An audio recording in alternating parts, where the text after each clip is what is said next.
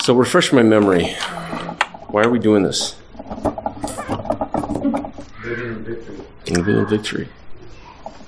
Why is that important? I don't know. Better than living in defeat. Definitely. And it's a better testimony. Amen. So like I've been saying, I still believe, and I think I will always believe, that we are called to be world changers. If you're a member of this church, you're called to change the St. Croix River Valley. And the best way for us to do that is for us to live in victory. There's 2 handouts on the desk. Okay? So like I said, the best way for us to do that is for us to live in victory. For the best way for us to have an impact, have influence over our sphere of influence, is for us to live in victory, for us to have what it says in the Word that we can have. So, and the reason that faith is important, because it is going to take faith for us to live in victory. And it's going to take faith. I've been using the example from Pastor John's, well, I guess it was a couple Sundays ago now, where he talked about shalom, nothing missing, nothing broken, to get from the curse where you have everything missing, everything broken, over to the blessing where you have nothing missing, nothing broken, is going to take faith. And we're all somewhere in this scale in between, and we want to go that way. Right? We want to go towards the blessing. So we want to get closer and closer to having nothing missing, nothing broken. Okay? And just for a quick review, the first 2, I'm doing 6 sessions. The first 2 are on love, second 2 on faith, and the last 2 will be on hope. So the first 2 on love, the first one we talked about, God is good and good only. It's the thief that does not come except to steal, kill, and destroy, but Jesus came that we might have life and have it more abundantly. God's will for us is good. Every good and perfect gift comes from above, from the Father of lights, with whom there is no variation or shadow of turning. He's good and good only. He loves us. He wants to bless us. His love for us is unconditional. Unfortunately, we're the ones that put conditions on His love, so we think we need to perform to a certain level. And I talked about when God sees us, He sees our spirit, which is pure, it's righteous, it's holy. It has to be for the Holy Spirit to be able to dwell in our spirit. So that was the first session. Oh, and then as we, and I don't know if anybody has had the opportunity to really study the love of God and how much He loves us, but just the couple weeks that I studied it, it really affected my faith, my confidence. If you realize, when you realize how good God is and how much He truly loves us, it's going to boost your confidence. It's going to boost your faith. And the natural response, our natural response to that should be wanting more of Him, drawing closer to Him, want to establish a relationship with Him.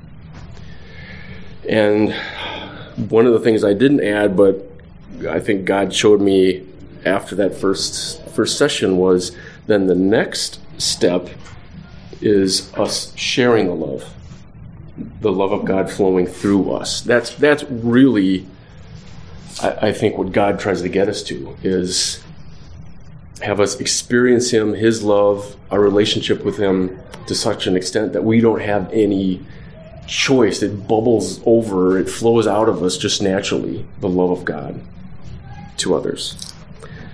So that was the first section. The second session was God loves us so much that He equips and empowers us. And I'll just quickly kind of read through the seven things.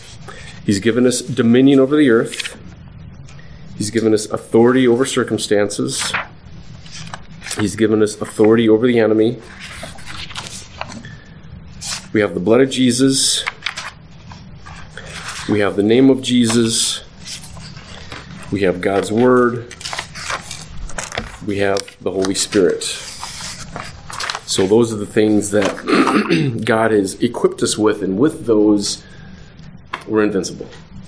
It's more than enough to defeat the enemy, to change our circumstances, to receive victory in our lives. So that was for you, Carla. Since you're the only newbie. Okay. Session 3, faith. Okay? This is where the rubber meets the road. The promises of God are yes and amen. First point.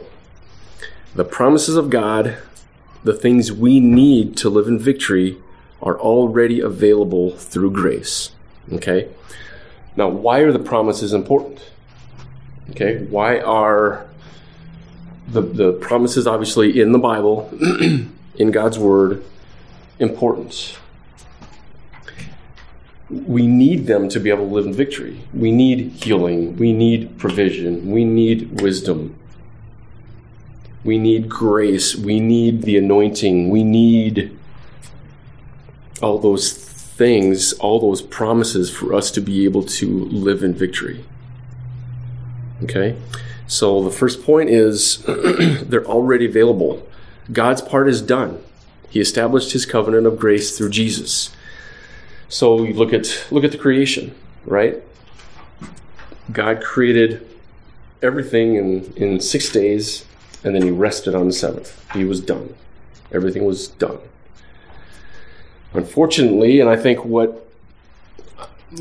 I believe what God intended and what he was hoping for was that he'd be able to watch us extend the creation with the authority that he'd given us, his word. He wanted us to extend the conditions of the Garden of Eden. Unfortunately, of course, we all know that didn't happen. Man sinned and fell. So then God had to get back to work on his plan of redemption. Okay? But that plan was completed in the death, burial, and resurrection of Jesus, of course, right? So from that point, it's again all done. Everything is done. All the promises are done. Healing is yours. Provision is yours. Needs met, yours. Wisdom, yours. It's all done.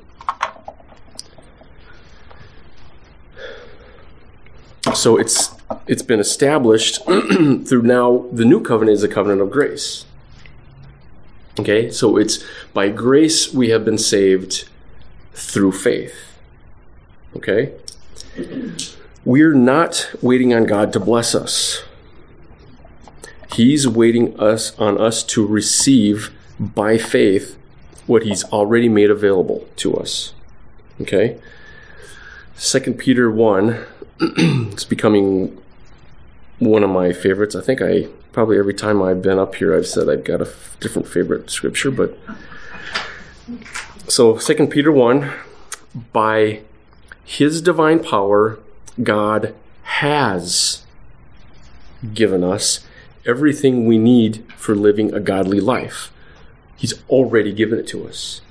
Everything we need to live a godly life, everything we need to live in victory. We have received all of this by coming to him, the one who called us to himself, because he loves us. He called him to himself. He loves us so much, he's calling us to himself by means of his marvelous glory and excellence. And because of his glory and excellence, he has given us great and precious promises. Okay. here's the key. These are the promises that enable you to share his divine nature and escape the world's corruption caused by human desires. It's basically what the promises are, what enable us to go from everything missing, everything broken, to nothing missing, nothing broken. From the curse to the blessing. We share in the blessing and escape the curse. Okay? So, the way I like to envision the promises is, and I think I might have mentioned this in one of my offering messages a while ago, what God has given us is he's given us this big box, this big present with a bow on top. And it says grace in the front. And inside of that is healing, provision, wisdom, everything we need. It's already there. It's ours. All we need to do is go into it, reach into it, grab something by faith, and take it and thank him for it. That's all that's required, is to receive it. It's there, it's done. We just need to receive it by faith. Okay? Second point, we have legal right to the promises of God. They're legally ours. Go to Luke 13, verse 10.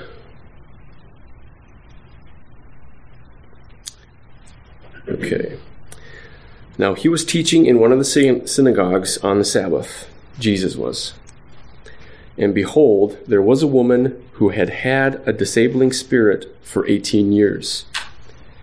She was bent over and could not fully straighten herself. When Jesus saw her, he called her over and said to her, "Woman, you are freed from your disability." And he laid hands on her, and immediately she was made straight, and she glorified God. But the ruler of the synagogue, indignant because Jesus had healed on the Sabbath, said to the people, "There are 6 days in which work ought to be done. Come on those days and be healed, and not on the Sabbath day." Then the Lord answered him, "You hypocrites! Does not each of you on the Sabbath untie his ox or his donkey from the manger and lead it away to water it? And ought not this woman, a daughter of Abraham, whom God had bound..." No. Thank you.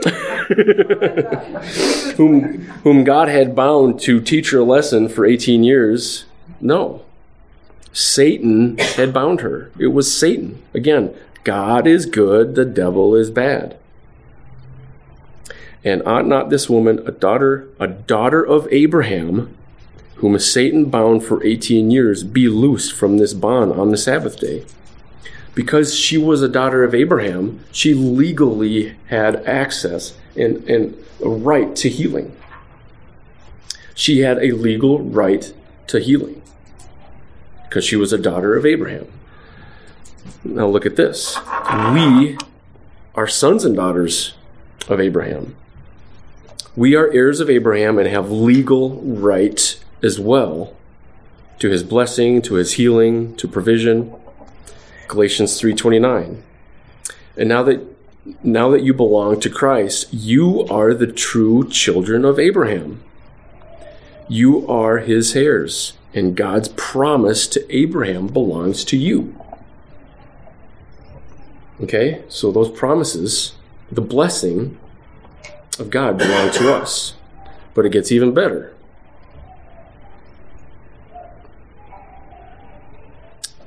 Go to Hebrews 6.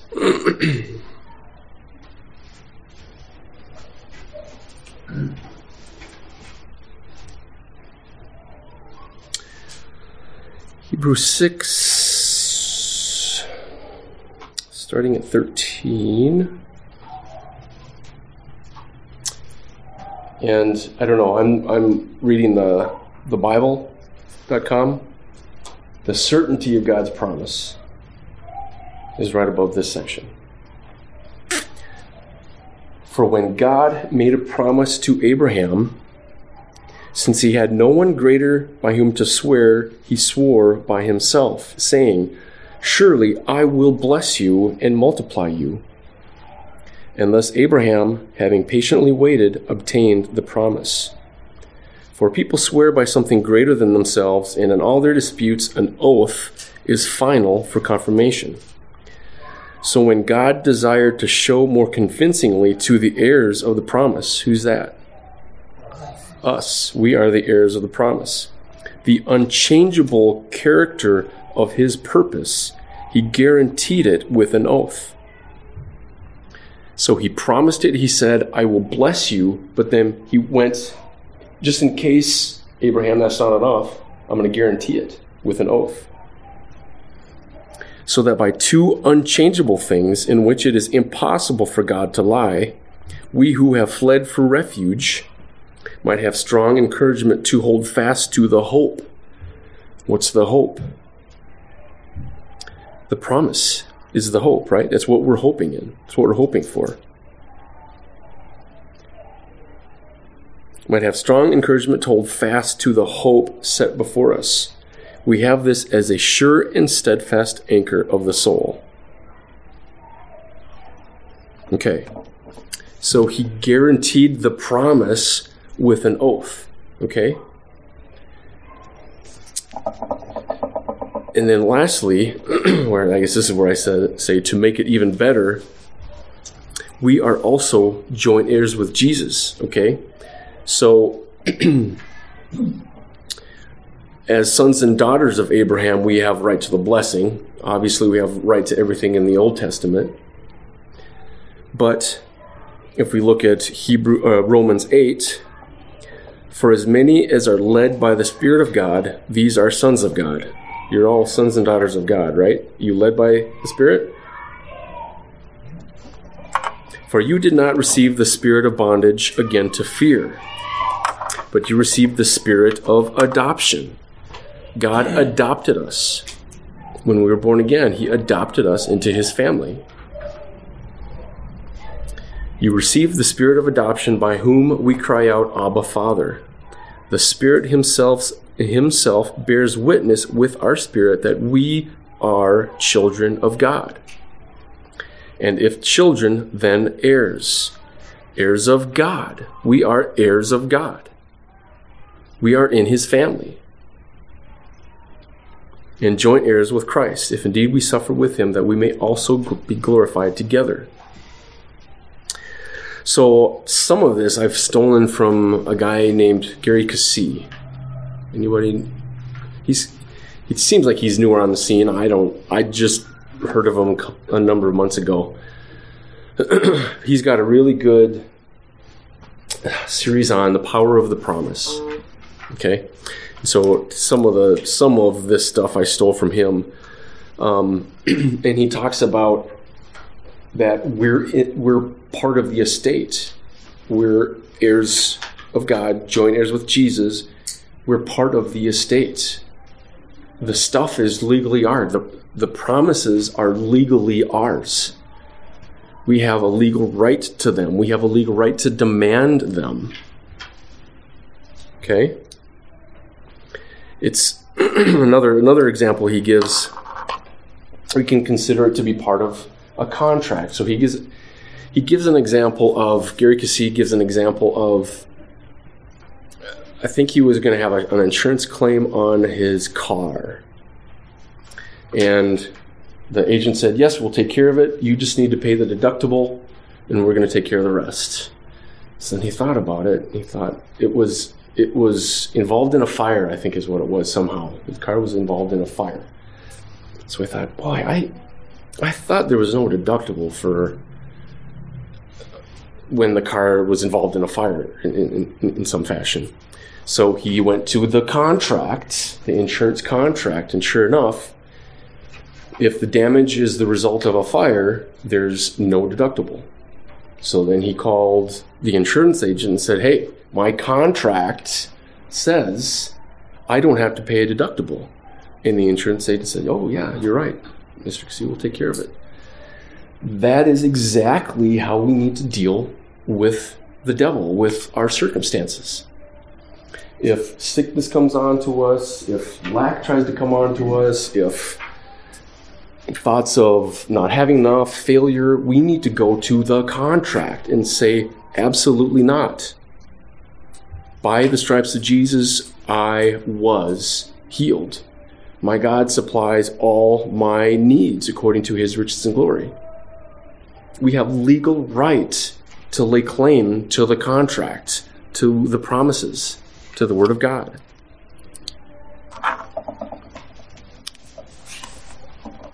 Now, so the promises of God are available to us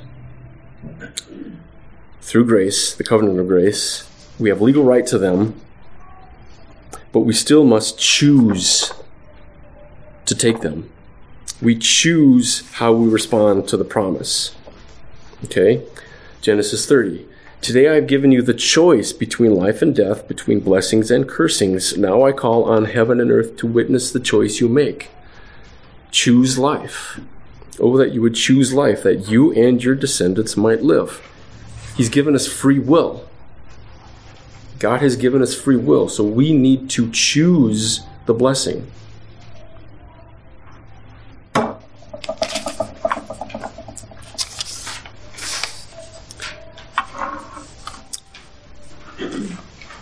And we need to remember that we are redeemed from the curse.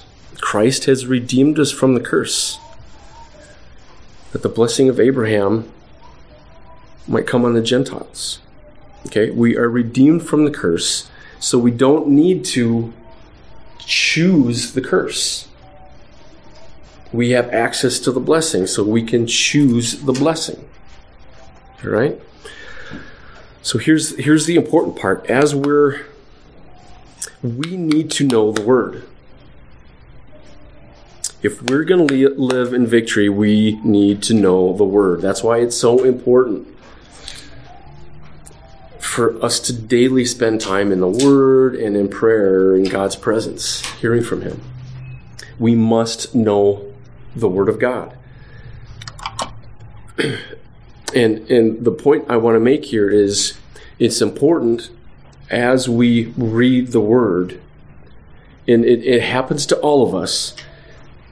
It's probably happened to all of us already. You read something and say, well, I don't know if I can believe that. What about this that happened to me, or this that happened to this person, or what about something, some circumstance, something that's happened in our past that makes us think that can't be true. That can't apply to me. We need to be careful to not, what do you agree with? Your circumstances or the Word? The curse or the blessing? Okay? We need to be careful of interpreting the Word through the lens of our circumstances, through the lens of what we've experienced in our life. The Word of God is truth. If it says it in the Word, it's truth. It's something that it's a promise that we can stand on. The fight of faith, I think we all know this, occurs in our minds. We might hear somebody saying something about the Word, or we might read a part of the Word, and we think, yeah, okay, healing, I can be healed. And then the devil says, well, what about the sickness that you're experiencing right now? It doesn't seem to be going away. You're never going to be healed. The fight of faith occurs in our minds. So we must know the Word and what is rightfully ours, so we can resist the devil and not let him steal the promises from us. Okay? One of the main reasons I wanted to bring this up, God wants us, I don't believe He ever wants us to stop growing.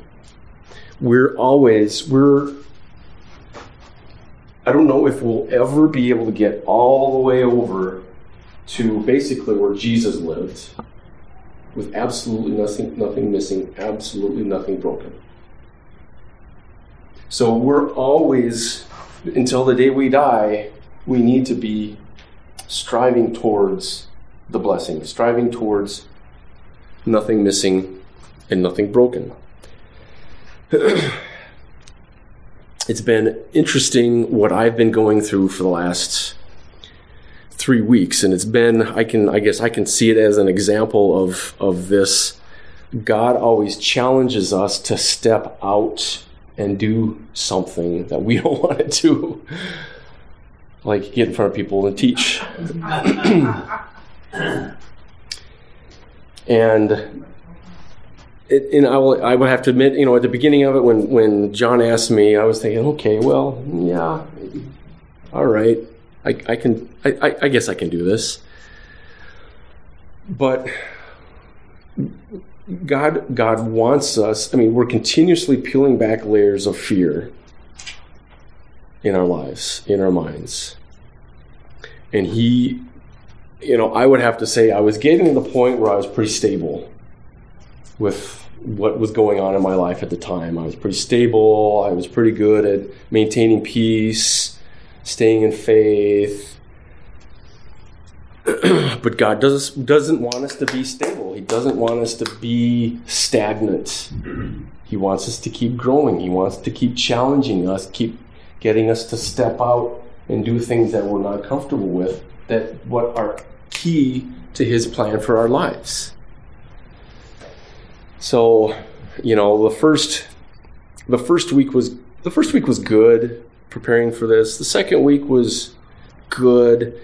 This week has been just crazy. It's been overwhelming, just with everything going on, all the time that it takes to prepare the messages, with everything else going on. The first week I was saying, okay, God, you've got my back. You're taking care of this. The second week, okay, I think, God, you got my back. You're taking care of us. By now it's like, oh my goodness, what am I doing? I can't do this. And what God showed me is we've got to deal with, I was pretty good with, I can do all things through Christ who strengthens me at the beginning of this, but you start doing it over and over and you realize, wow, okay, I'm not really good at that, and I don't know much about this, and I don't have time to take care of that. What about the family needs me to do this? And I got overwhelmed. And what happened was I took my eyes off of God, I took my eyes off of the Word, and started focusing on me, my weaknesses, my problems, my inabilities, my fears. And that's where we need to be, that's where we need to be careful, because we always will have, and that's why we always need to be careful with thoughts that come into our mind. We really need to be careful how we interpret the Word, because like I said, we're always interpreting it through the lens of our circumstances, our experiences, our mindset, mainly how we view ourselves, okay? But He wants us to break out of that. We limit ourselves. We're limiting God. He wants to do amazing things through us. He wants us all the way over here. He wants us to be doing the works of Jesus. But we're limiting ourselves. Circumstances come, problems come. We get our eyes off of Him and put it on us. Put it on why we can't do it. We can't do it. In our own ability, we absolutely cannot do the things God has called us to do. But one of the things over the last couple of days, He's reminded me of, hey, dummy, you took your eyes off of me in my anointing that's going to enable you to do this. So it's like, oh, because I could tell the peace was gone. Something happened over the weekend. Something happened to my peace. So it's like, okay, that's a warning. It's basically the Holy Spirit removing the piece, saying, hey, dummy, stop. Something's wrong. You're doing something wrong. That's a warning. And it took me a couple days, 2-3 days, but we need to keep our focus on the Word. We need to keep our focus on the promises. We need to keep our focus on the anointing. We need to realize that we can do all things through Christ who strengthens us. So it's a little bit of a twisted interpretation of we get to choose our promises, but we really do. We really choose how we respond to the promises of God, how we respond to the Word. Does that make sense? Any questions so far about what I've covered? Okay. Step 4. Now we're going to start getting into the 7 steps to answered prayer. So like I had just said, we must know the Word to understand what promises are available to us. Okay? Did everybody go to the RVCC website and print out, or at least get a copy of the PDF?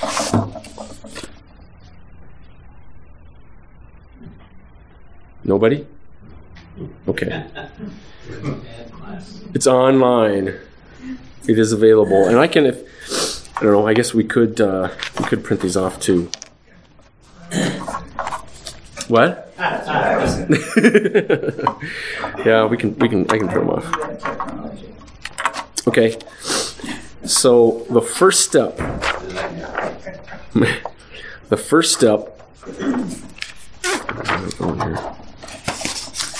in Hagin's 7 steps to answered prayer, be specific and stand on God's promises. Okay? I'll just kind of quickly run through a synopsis of what he's saying here. Do we have to continually remind God to keep a promise? Do we need to continue to remind him? Yeah. You promised you're going to help me, and then 2.5 years ago, what's holding anything up? And this one needs some healing, and that needs healing. And they all sit there with their hands dropped, looking for Devin and praying what they think is right. And right.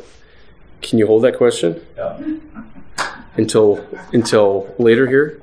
We'll go over that. Okay, so be specific and stand on God's promises. So he talks about, and I don't know, this is kind of interesting. He talks about he would interview people or take a survey of people and what they were praying for, and oftentimes he would go up and ask what people were praying for, and they said, "Oh, nothing, I'm just praying." So what he's getting at is you need to be specific, okay? You need to pray the Word. There's a difference between that type of prayer and then just praying to be in the presence of God. Okay? We understand there's a difference. If you're praying to be in the presence of God, you're trying to listen as opposed to trying to proclaim. Right? So, pray according to the Word. Too few Christians realize the importance of the Word of God in prayer. Is there a Kleenex around here? yeah, something back there. Oh, there is. I'll grab it.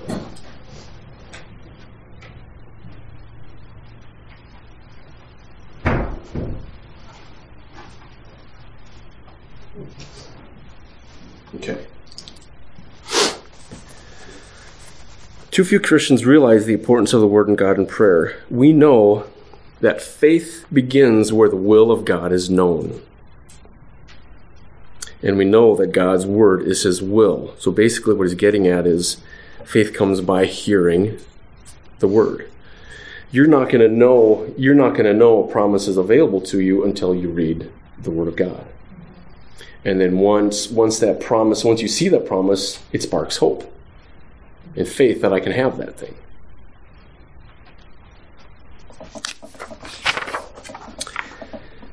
And then he talks about meditating in the Word, which is something I'm going to get into next time. As you feed upon the Word by meditating, you will be ready to use those scriptures against demons who will try to make you doubt God and who will try to rob you of what you want. It is the devil who tries to make you doubt God. And then use the sword of the Spirit against the devil. When you get the Word firmly fixed in your heart and mind, you can use it against the devil. And what he talks about, he uses the example of Jesus in the wilderness when Satan came to tempt him, saying, "It is written." And he's saying that's what we need to use. If the enemy is trying to attack us, attack our thoughts, attack our body, whatever, we need to say, "No, devil, it is written. In the contract, I'm healed by the stripes of Jesus. My God shall supply all my needs according to his riches and glory."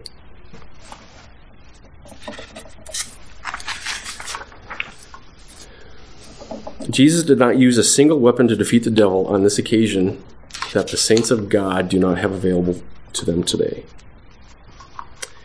Then he goes to fighting the good fight of faith. It takes a little time sometimes to build the Word into your spirit so you can stand in faith for an answer to prayer. If there weren't any hindrances to faith, there wouldn't be a fight. When it comes to natural things, people will fight tooth and toenail for what belongs to them. But when it comes to spiritual things, many times they just roll over and play dead. If God's Word says something belongs to you, then it belongs to you. So put up a fight by standing your ground on God's Word. In order to fight the good fight of faith, you must learn how to use the sword of the Spirit, which is the Word of God. Okay, that's everything from step number 1 that I had marked to look over. Okay, and I think I basically just summarize here. We must know what we are seeking is in God's Word. We have no legal right to anything that is not a promise from God's Word. And we must find scriptures that promise you what you want and stand on them. Okay. Point 5. We must utilize our authority to bring the promise into reality. So Hagin's step number 2 is you must ask God for what you want. And he has a really good scriptural standing for that. And in the day you shall ask me nothing, verily, verily, I say unto you, whatsoever you shall ask the Father in my name, he will give it to you. Hitherto have you asked nothing in my name. Ask and you shall receive, that your joy may be full. Okay. Now, the other, so the point I have below that, or many would argue that you simply take by faith what God has already made available. And there's a handful of people that I can think of who I've read or heard. Pastor John is one of them during his healing course, during his healing discussion, said you need to speak to your body. You need to speak healing to your body. You're not, if you look through the Word, even the woman that was bent over, the daughter of Abraham, Jesus didn't ask God to heal her. He just spoke to her, "Be healed of your infirmity." Okay, and that's what like I said, Pastor John talked about that. Andrew Womack, I know, has said you need to speak the Word. You need to speak to your body. You need to speak to your symptoms. Tell your body to be healed. Speak to your finances. In Creflo Dollar, there's an article in one of the Believer's Voice of Victory magazines where he talks about he had just gotten healed of prostate cancer. He had prostate cancer. And then a number of months after that, he got severe pain in his butt bone, and it wouldn't go away. And he kept reminding God. He kept bringing it up to God. And he kept bringing it up to God. God, you told me I'm healed. Your word says that I'm healed. And then in prayer one time, God told him, you need to quit talking to me about that. I cannot do anything about it. I gave you the authority to speak to your body and do something about it. Speak to your body and command it to be healed. So he spoke to his body and commanded it to be healed, and it went away. I actually have an experience like that as well. This was over 10 years ago. I woke up one night really, really, really, really sick. And I knew as soon as I woke up, I needed to get to the bathroom as soon as humanly possible. I was very nauseous, and so I get up and I'm, kind of gingerly walking to the bathroom, make it to the bathroom, and then stand there thinking, oh, okay, do I sit or do I kneel? Because I had no idea where it was going to go. So then I'm thinking, and then I realized, wow, I'm really getting dizzy and even more nauseous, so I just decided to sit on the seat of the toilet. And so I've got my head in my hands, and I'm just kind of waiting for the inevitable, okay, what's happening here? And then from the inside of me, I heard or just thought, why are you putting up with this? Why are you allowing this sickness to come onto your body? Are you healed or aren't you? Are you healed by the stripes of Jesus or aren't you? And then it just kind of, yes. So I stood up and then started to proclaim. Actually, I think I first told the devil to leave. I command, and it's Satan, I command you to leave. Sickness, I command you to leave. And I command my body to be healed now. And went back to bed. And I didn't get sick. That's good. But that is an example of we need to use the authority that we've been given us. We need to use the word, the power of the word that's been given to us. So I believe it's a combination of there's some things that aren't obvious that we ask God what we want, such as plans for your life. You ask God, okay, what am I supposed to do in this case? But for those things where it's available, healing, provision, wisdom, that's where you proclaim it.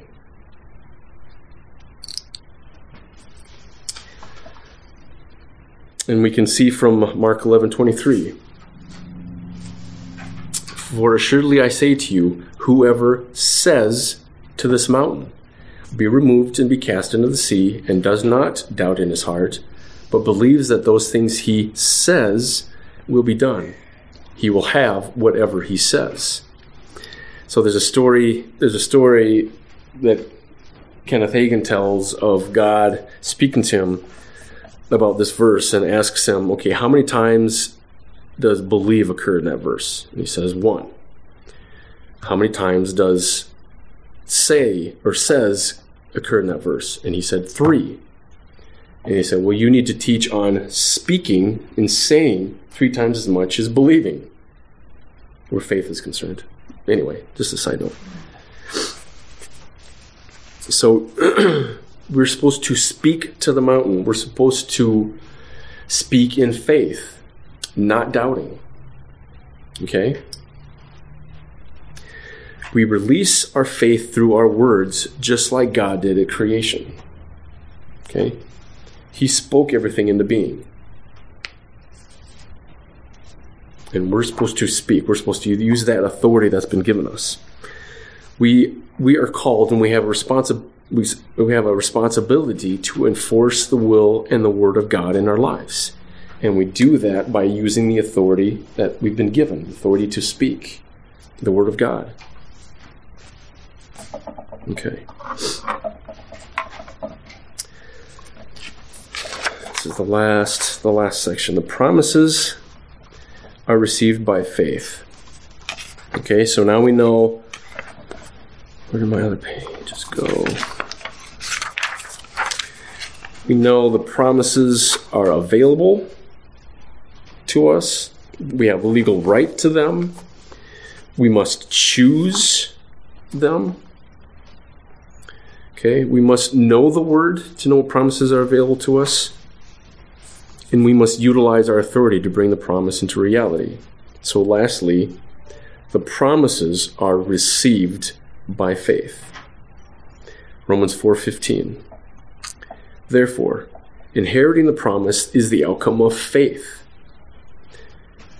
Inheriting or receiving the promise is the outcome of faith and depends entirely on faith in order that it might be given as an act of grace.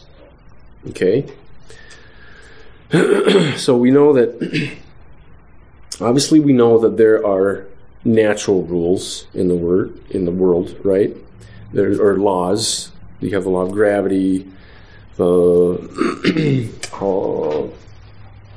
the various laws, physical laws, but there's also spiritual laws.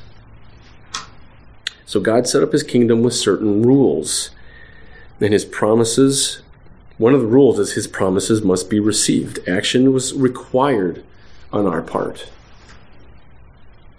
Okay, the promises aren't just going to happen with no faith. They're not just going to pop into our lives. Granted, you have grace.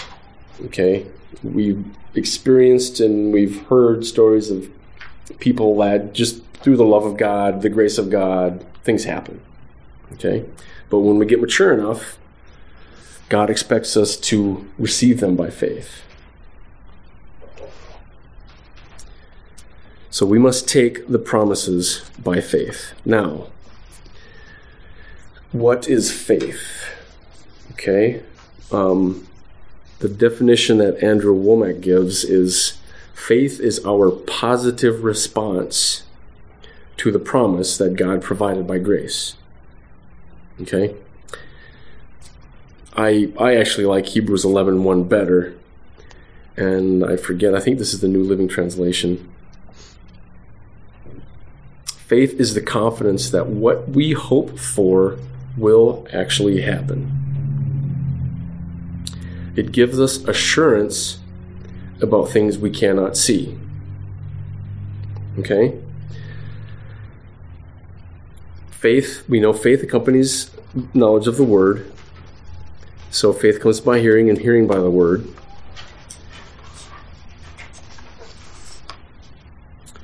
Here's what I want to get to. Now let's do this. So grace, we know, okay, God provided the promises by his grace. So grace makes, faith takes, but most importantly, faith takes action on the word, on the promise. Okay? So this is where I want to get to. Okay? Mark 11:24. For this reason I am telling you, whatever you ask for in prayer, believe, trust and be confident that it is granted to you and you will get it. So whatsoever you desire, the New King James is, whatsoever you desire when you pray, believe that you receive it and you will have it. Okay? I believe one of the reasons that I didn't receive get a lot of my prayers answered is because I thought I understood this, but I didn't really understand it. I understood it in my head, but I didn't really understand planted in my heart. Okay? When we pray for something, when we're either speaking something into being or we're asking God for something, we need to consider it done. And if we think about it in the spiritual realm, it is done. It's already taken care of. And what we're trying to do, our faith is simply taking it from the spiritual realm and pulling it over into the natural realm. That is basically what faith is. It's taking it from the spiritual realm over into the natural realm. Okay? And there's some examples that I've heard, and then as I've meditated on them, I've added to it. But here is, I think, a pretty good explanation of what happens through faith, bringing things from the spiritual realm into the natural realm. Okay, Mark chapter 4. Okay, the parable of the sower. What is the soil in that parable? Our hearts. What is the seed? The word. Okay? So we know that the seed, the word, gets planted inside of our heart. And it starts to germinate, it sprouts, it starts to grow. And what grows is a reflection or is influenced by what's in our mind. Okay? By how we see our lives. Okay? So if our mind is completely transformed by the Word of God, okay, we believe for provision. Okay, we're believing for provision. If we completely believe and see ourselves with every need met, we reject every doubt, we reject every fear, we reject every lie of the enemy, we reject the cares of this world and the deceitfulness of riches and the lust for other things. We reject all of those. That plant will grow up as a perfect representation of what's in the Word. Okay? If our mind doesn't contaminate it, okay, it will grow. And once it is a perfect representation of what's in the Word, that's when what you're believing for comes from the spiritual realm into the natural realm.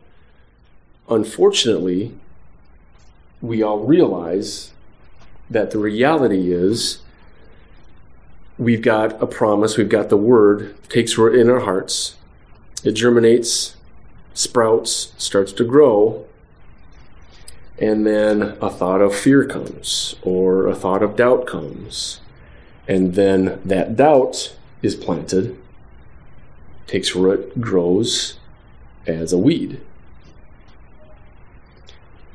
And if that doubt is allowed to continue, if we start to not see ourselves prosperous, but we start to see ourselves in lack, we start to see ourselves without what we need, those weeds, there's going to be more weeds planted, those weeds are going to grow up and choke the Word. So then what we need to do is, that's where the fight of faith comes. That's where resisting the devil comes into place. We must resist fear, doubt, worry, dread, discouragement, because that's what prevents or delays what we're wanting to take, the promise that we're trying to take from the spiritual realm over into the natural realm. So again, when that seed, that plant grows up and is a perfect duplicate, a perfect representative of what's in the Word, and the only way that can occur is when in your mind you see it as well. So what grows up is a reflection of what's in your mind.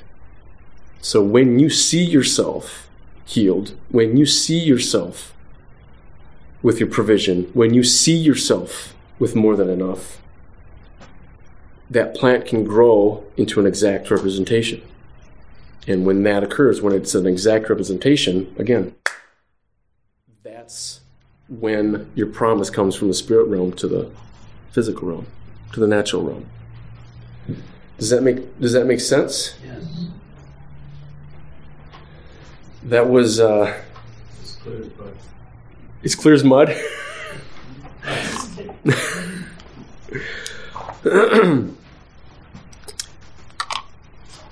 It's going to take some work. Yeah, and the other thing we need to recognize, one of the things that Kenneth Hagin always says is faith is now.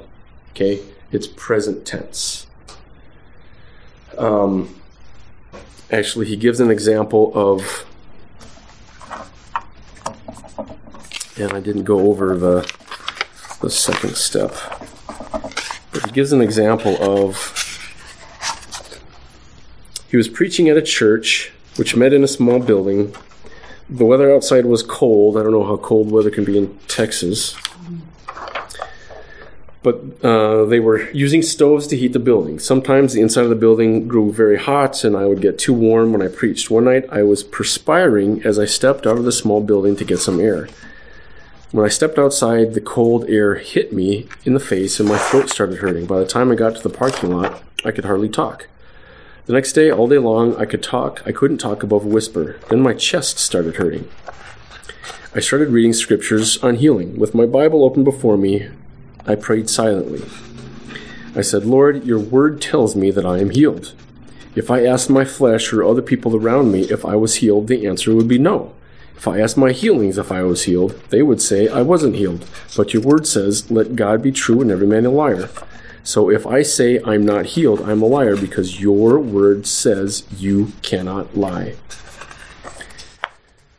I told the Lord that I was going to get up and go over to the church and preach. So I went next door where the church was and went into the service. When I got up to preach, I went up to the microphone and said, I want to thank God that I am healed. The congregation looked at me like I was crazy because I was just barely whispering. I began to tell them what the Word of God says about healing, and I proved to them from the Word that I was healed. I told them what God says is true, and if I said I wasn't healed, I would be lying. I told them I wanted them all to stand and praise God with me because I was healed. Some stood and we began praising God. I hadn't said Alleluia 3 times when my voice came back. I started preaching, and I preached up a storm. That crowd saw what God did. They saw faith in God's word work right in front of their eyes. All you have to do is ask God for the things you need and want that His word has promised, and believe you receive them when you ask for them. Then you will have whatever it is you need from God. Some people continually ask me why God won't heal them after they have had many people pray for them and have had no results. Very often I ask them if they ever acted as the word was so. People must act like the scriptures are true. If they don't act like the word is true, they are walking by their senses, by what their senses are telling them, and not by what the Bible says. That's what is throwing them off. They're missing the faith realm entirely, which is based on what the word says, not what they feel or see.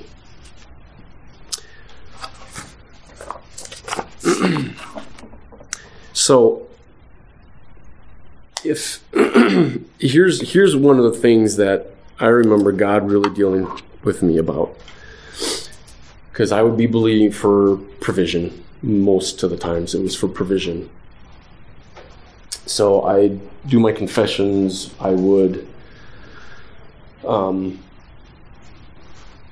pray. I would praise. I would do whatever I thought I was supposed to do. And then, days, weeks would go by and nothing would happen. And then I would go to God and say, why isn't this working? And I did that, I did that over and over and over and over and over and over again, probably. Until one time, God spoke to me and said, why isn't it working? Why? If you don't believe it's working, your faith isn't active. When we get to the point where we're saying we're waiting for our promise to manifest, we're waiting for our healing, it's because we didn't receive the promise when we prayed for it. We didn't take it at that point and believe for me, it helps picturing in my mind what's actually occurring. Whether it's the healing is in the spirit realm, and one of the images that I frequently have is you've got this membrane, all right, that separates the spirit realm from the physical realm. Okay, what you're believing for is in the spirit realm, and there's a rope attached to it. Okay, and it goes through the membrane, and I just believe as I'm speaking and confessing, I'm pulling that promise over from the spirit realm to the natural realm. That's just an example of something that I use to help me visualize it's done in the spirit realm. I'm standing on it in the spirit realm. Whatsoever I desire when I pray, I believe that I receive it, and then I have it. I prayed for it. I believe it's done. Now, it might not manifest, and that's where the word of faith has gotten kind of goofy by people denying symptoms and denying what's going on in the natural. You can acknowledge, okay, I'm not healed, but I have my healing. I'm convinced I have my healing. I am healed. And in my opinion, and we're going to really get into this heavy next time, you will receive what you see yourself having. If you see yourself healed in your mind, you will be healed. If you get to the point, and that's why meditation and Kenneth Hagin talks about a lot, and Romack, they all talk about the importance of meditation.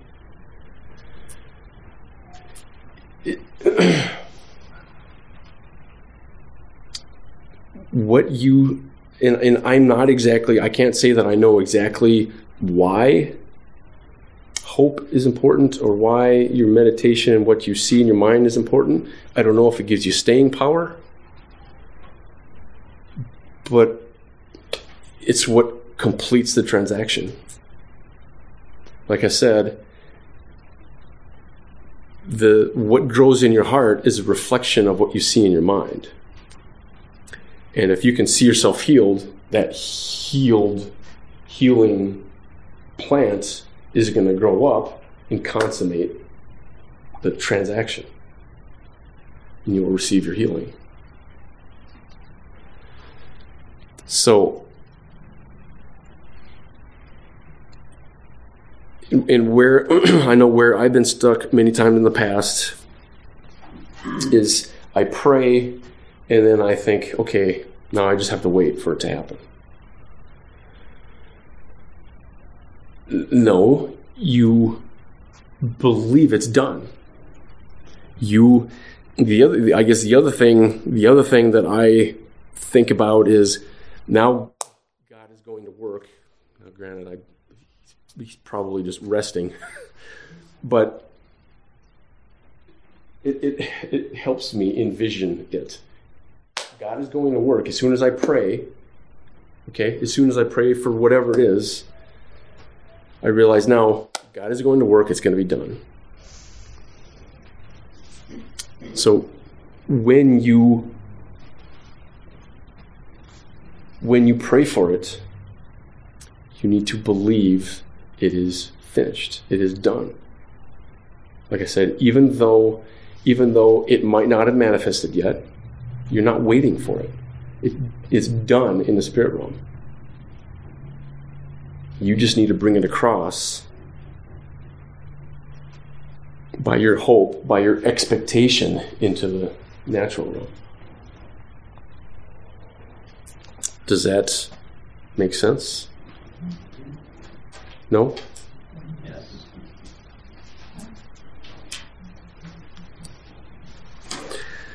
So the other thing Hagen talks about is,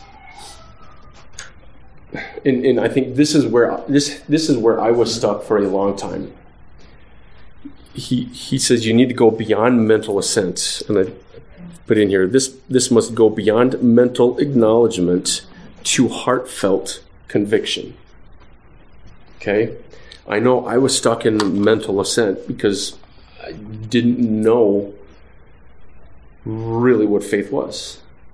I read about it, I heard sermons about it, but I didn't really know what faith was.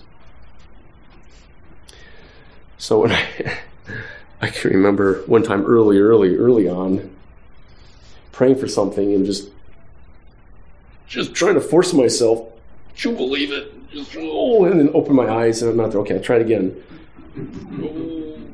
Open my eyes, it's not done yet.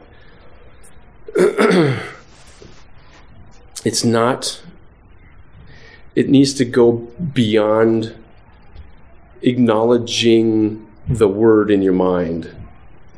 It's got to sink into your heart. And that gets at the expectation. That gets at the joy. That gets at getting to the point where you are absolutely so convinced that it is done.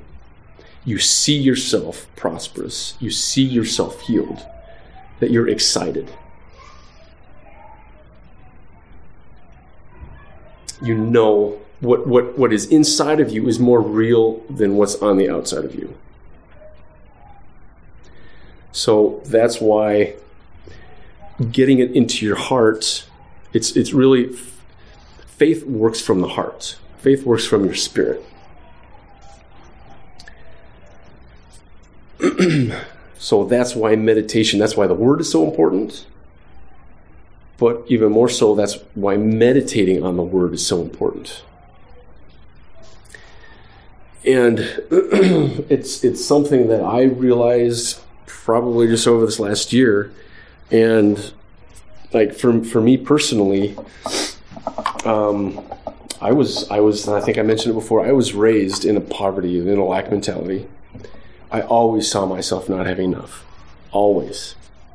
Regardless of what I was doing, I was waiting for whatever situation would come about where I wouldn't have enough. And what is extremely difficult, if there's something that you have lived with all your life or you've experienced all your life and you want to change it, it's difficult. It was extremely difficult getting my mind to the point where I would see myself prosperous. I would see myself having my needs met. It's like those old thoughts have created deep grooves in your mind and you're trying to go across them. And I can remember day after day of just kind of trying to force my mind to think of what my life would be like with every need met. What would my life be like with every need met? How would my experience of life be with every need met?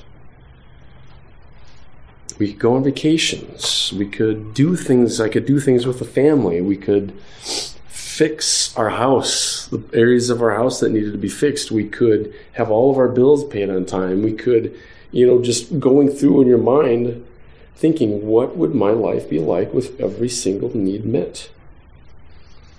And the thing is, what happens as you do that, as you think through that, you're going to start seeing yourself that way.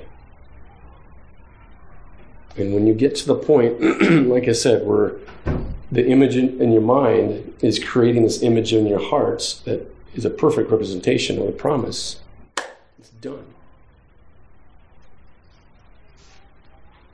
It's done. We need, you need to see yourself with, we all have areas that we're working on.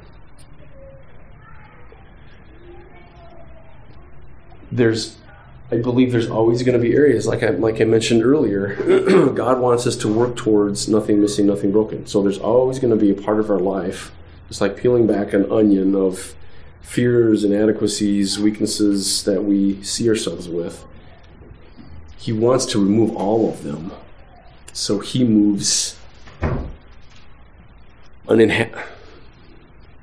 he's not limited in working through us. Okay.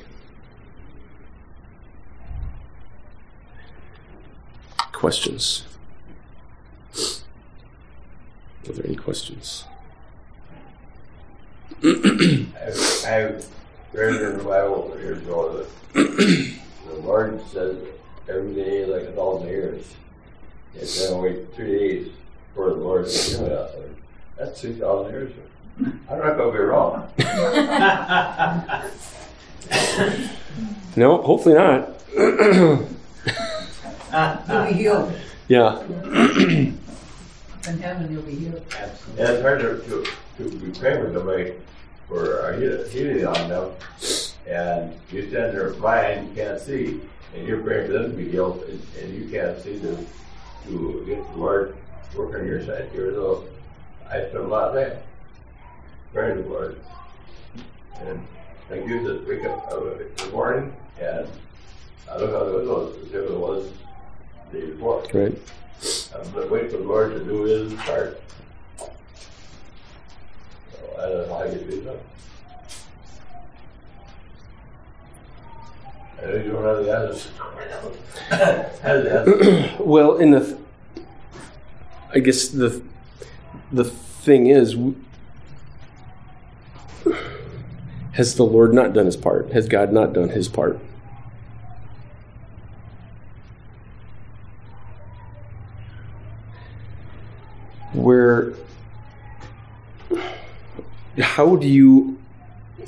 How do you see yourself?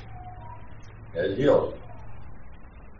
When you close your eyes, when you think about your situation, when you think about your body, you see yourself reading, you see yourself being able to do everything that you might not be able to do right now. Right. The main time. Then you just have to keep, that's the patience part of it. I mean, if you you need to get to the point where you're so convinced that it is done. Not that you're waiting for it, but that it is done. That's I believe that's when it happens. Just about many times. When it was up in the garage. And they get up, and she's gone, and I opened it up to look like this in the garage. And I helped her. I can't do what to do, where to go. So I just hang up back out and can't do it again. Right. I had here, just on my feet, just top my head. Never here. I should have been dead when I was 5 years old. You know. Yep.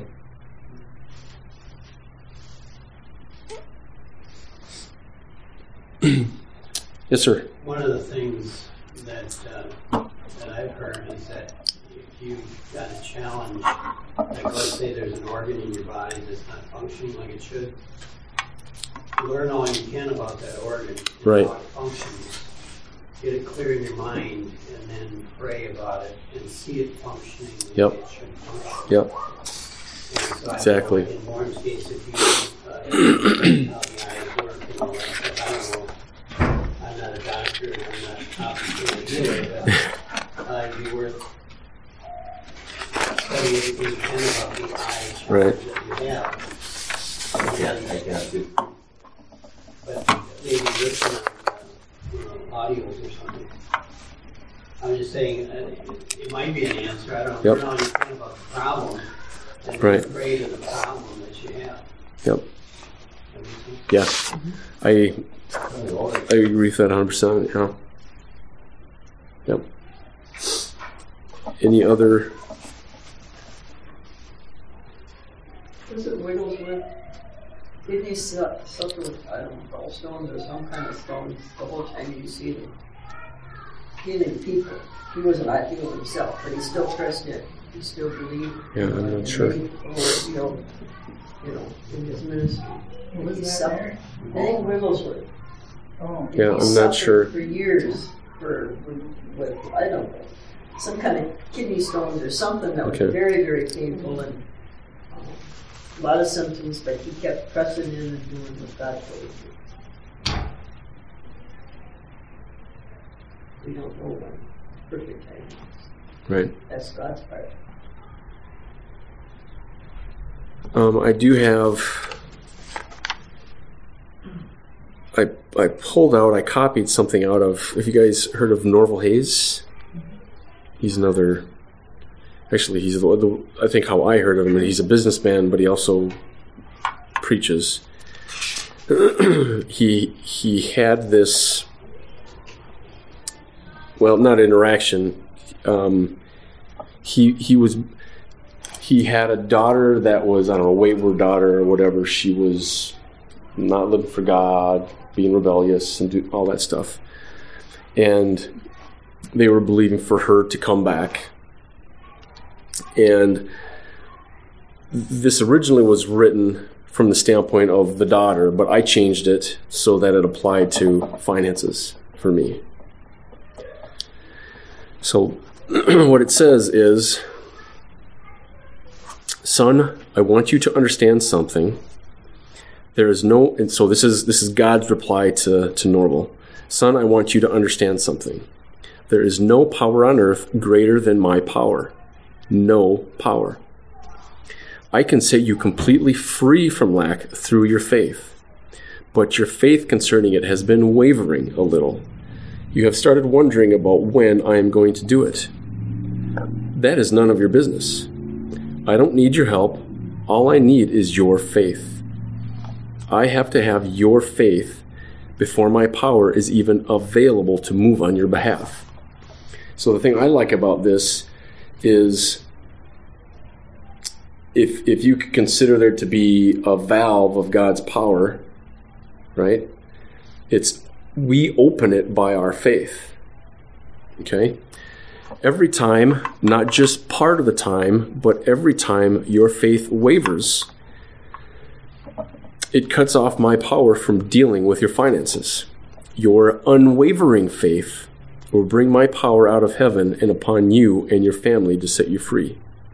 But your faith wavers from time to time concerning your complete freedom. Sometimes you even wonder if I am going to do it.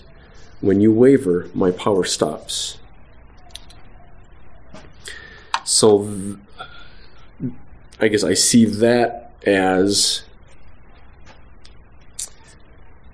an example of what another example of what our faith is. It's what allows God to work in our lives. When we have faith, we open the door to Him. When we don't have faith, we close the door to Him. So it's through our unwavering faith, and again, that gets at the seed. When you're unwavering, we're not doubting, we don't have fear, we don't have worry. So our mind is clear. What we see is clear. What we see is ourselves healed, ourselves prosperous. So with that basically perfect transmission of the word through our minds into our hearts, that seed is able to grow up into a plant that perfectly represents the promise. There's There's no wavering. There's nothing that plants any seeds that grow into weeds and choke off the word. So that's why it's important that we have unwavering faith. Look at Peter, right? Walked onto the water. As long as he was looking at Jesus, he was walking on the water. As soon as he started looking at the waves and the storm, he wavered and fell. The power of God wasn't available to him. So our faith is what accesses the power of God.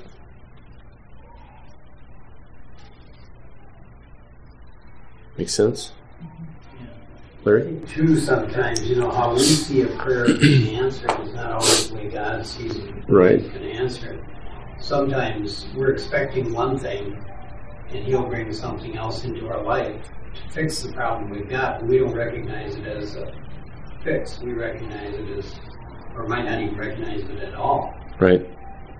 And so, I don't know if that makes sense to anybody, but like, for example, with Warren, maybe he'll bring somebody into your life who's an expert, vision expert, who can fix your eyes. I don't know, but I'm just saying that might be something rather than just a miracle. Okay, your eyes are fixed. Maybe bring somebody into your life who can do the job. Yep. Because I do believe God expects us to use doctors and so forth. Yep. It's not like everybody that gets sick just, He has different ways of healing different people. That's my belief. Right. I've got something that happened to me similar to that. I went skiing with a bunch of guys, some from church, and there's something with I even forget which foot it is. It's my right foot. And I don't know how many of you know what a ski boot does to your foot, but it's extremely tight. It's got to hold your foot in place, so the object is it doesn't move. So everything's extremely tight. And I had something going on with my foot where it was just excruciatingly painful. I could ski for a little bit, but then it would get to the point where I couldn't do it. I couldn't ski anymore. It was just so painful. So the night after the first day, it was actually John Stevenson. He said, well, do we believe in prayer or not? Let's pray for him. So prayed that my foot would be healed.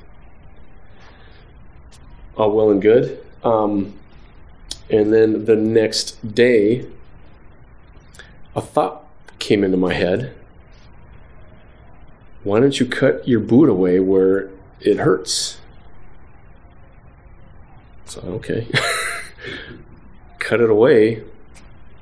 Golden. No issues. So I think a part of it is wisdom. God, sometimes what we need in answer to our prayer is wisdom. God needs to show us something we're supposed to do to fix the problem. That's where, do you need healing? Do you need provision? God, maybe you're asking for healing, you're asking for provision. What you need is wisdom to be able to deal with this a certain way and fix it. So, anyway, any other questions? We're about done here. Everybody's good? All right? Just in speaking to like Warren and hoping, wanting that healing, I think we all struggle with that. So it's just, that's where our walk with our faith, what we're learning about and trusting and there's no doubt God could do it.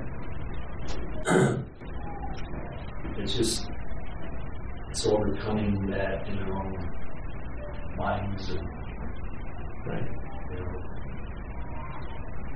And I agree also with seeking out as much wisdom like you said and that kind of stuff too.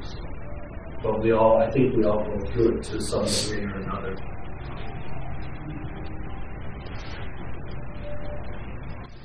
Yeah, we probably all have gone through a long, drawn-out process where what we were believing for we didn't receive for whatever reason. And usually it's because God needs time to be able to speak to us, get to us, change how we think. Well, that was definitely the case in my life. Just to give you a little something to rattle off. Years ago with Cheers television, you remember that? Remember, Oh, Cheers? Yeah. Right. Well, that's starting about the last 2.5 years. 2 days ago, we just walked in, and she stopped me at a drink of water or something, and I went over to the cooker rack and said, I go up. And then she came back up, and I was just going to say something directly like, Cheers. And then, receptionist come back. She said, water! So I feel so lightheaded. Yeah, they don't. That was a good show. Yeah. They don't show that anymore. Okay. That's all I got. Thank you. Thank you.